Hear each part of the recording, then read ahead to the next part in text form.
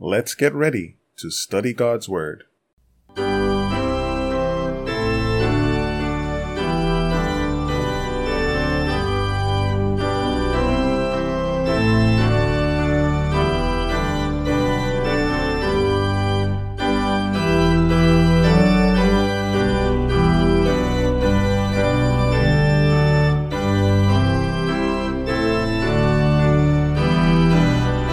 Greetings to one and all. Welcome to another episode of Rightly Divide the Word of Truth. This is Andrew S. Baker, and it's time for another devotional study. Please be sure to visit us at BibleStudy.ASBZone.com, where you can find links to our previous episodes and various Bible study resources. Let's have a word of prayer before we get into our study today. Dear Heavenly Father, we want to thank you, Lord, for watching over us, protecting us, keeping us.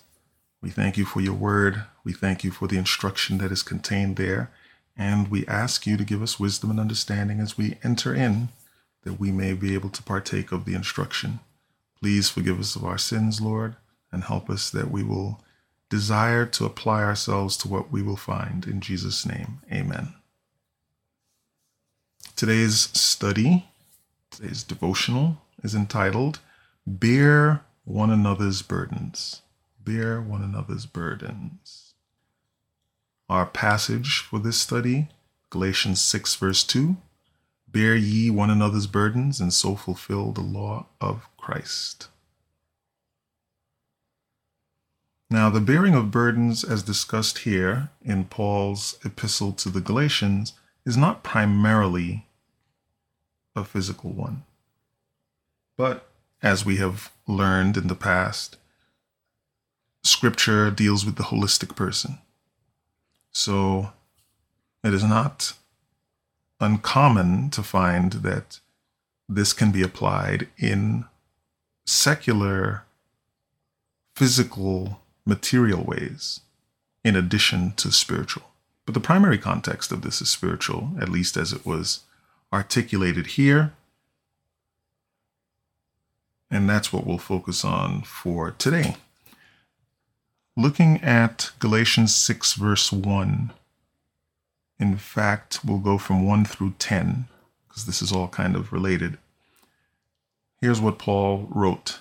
Brethren, if a man be overtaken in a fault, ye which are spiritual, restore such an one in the spirit of meekness, considering thyself, lest thou also be tempted.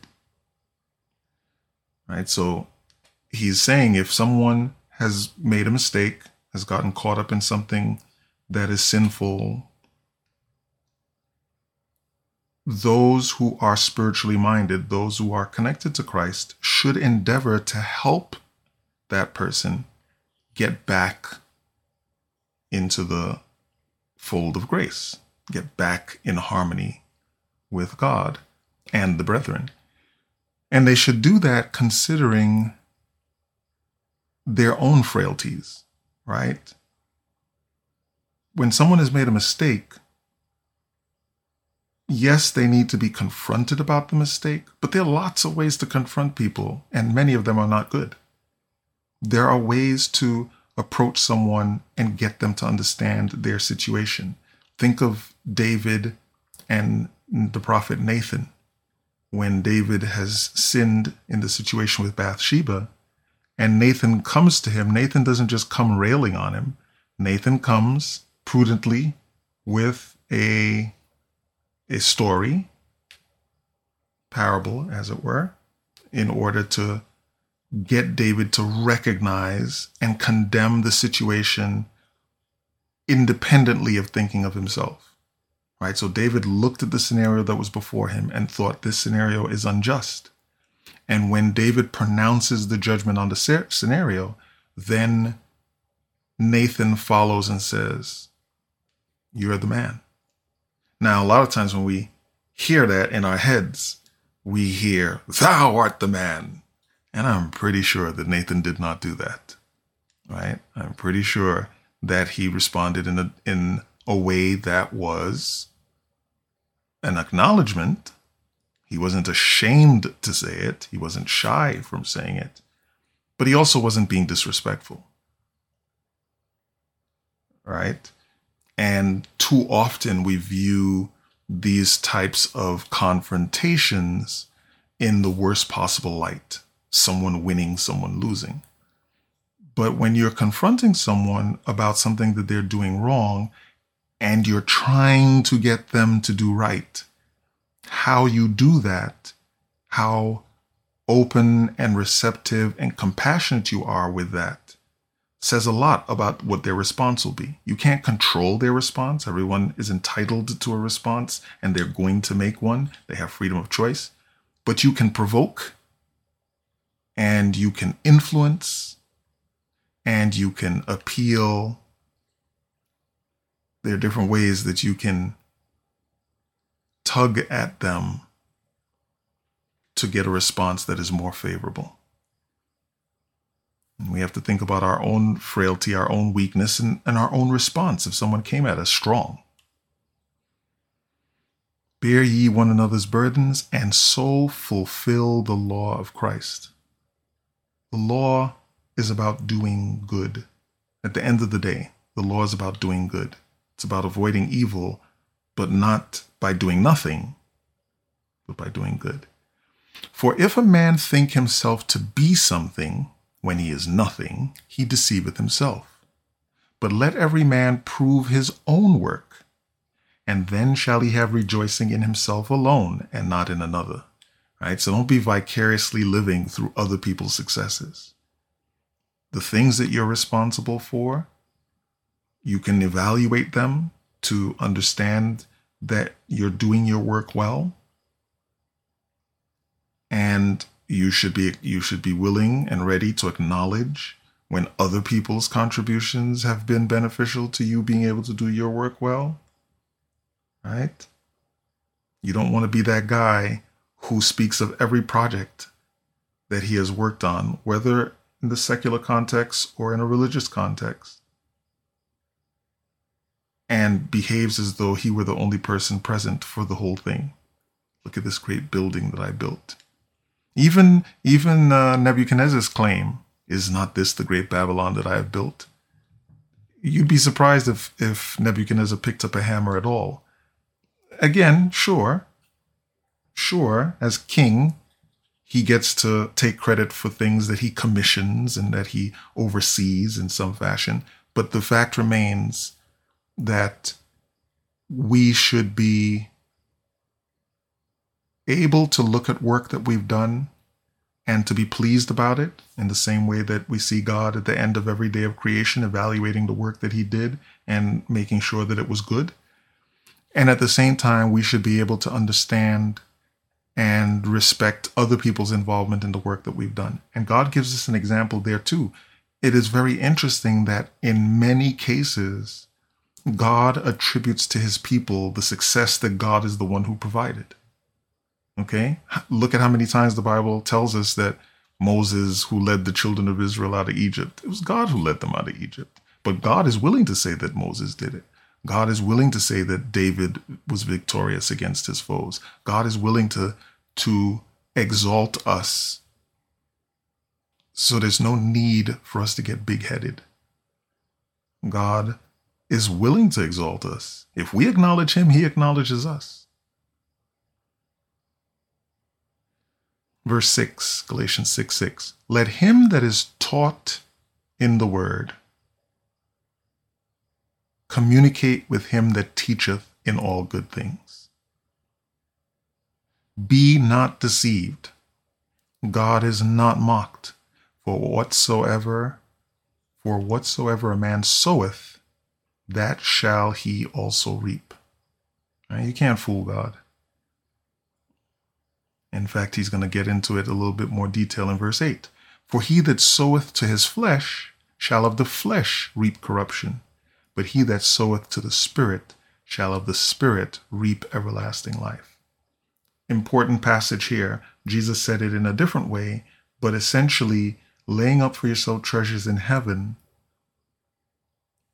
is this verse. That's what these two verses are saying. Lay up spiritual, focus on the spiritual, because the material is going to degrade, it's going to decay, it's going to corrupt. If all your focus is on the flesh, then eventually you're going to get rust and corruption and degradation and mold.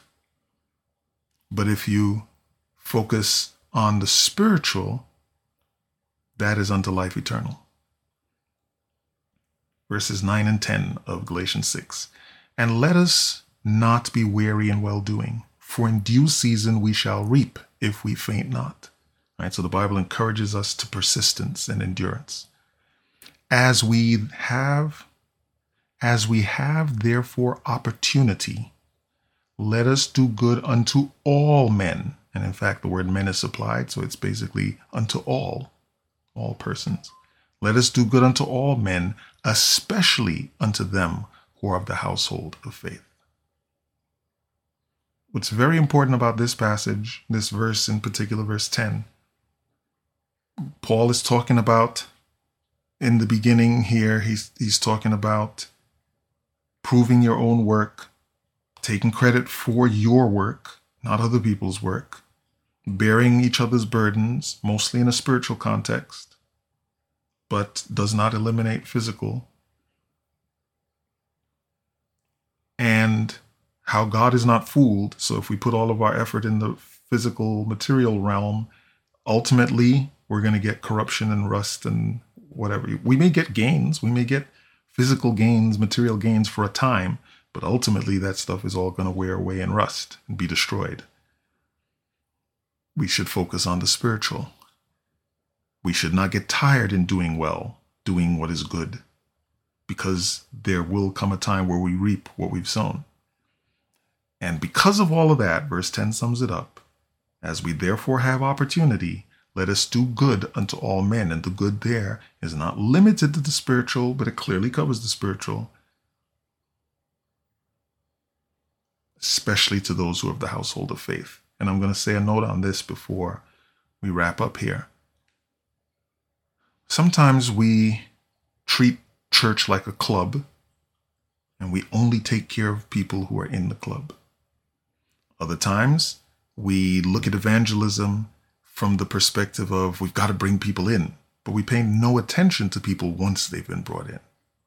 So we only focus on those who are outside. All of our programs and planning and everything is for those on the outside. Or we don't do anything outside. We just huddle together, and whoever's been blessed to come in, we support them.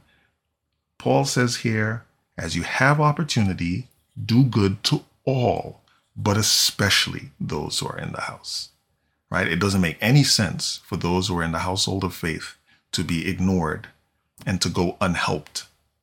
So we should bear one another's burdens. But at the same time, we should outreach. Okay? We need to outreach. And when people have been brought in, we also need to take care of them. And that includes bearing their burdens, both physical and spiritual. Galatians 6:2 says, bear ye one another's burdens, and so fulfill the law of Christ. Let's close with a word of prayer. Heavenly Father, we want to thank you, Lord, for the privilege we have of studying your word. We thank you for this message from the Apostle Paul to the church in Galatia.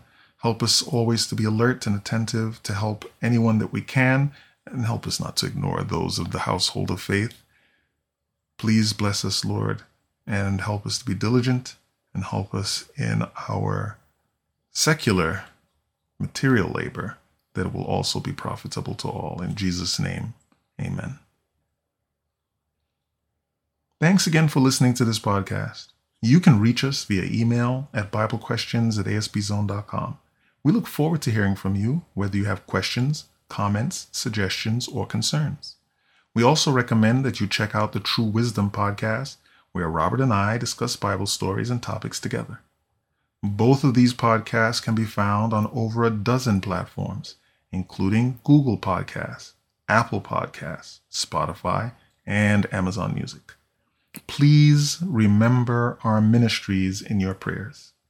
Until we meet again next time, may God richly bless you as you prayerfully study and share His holy word.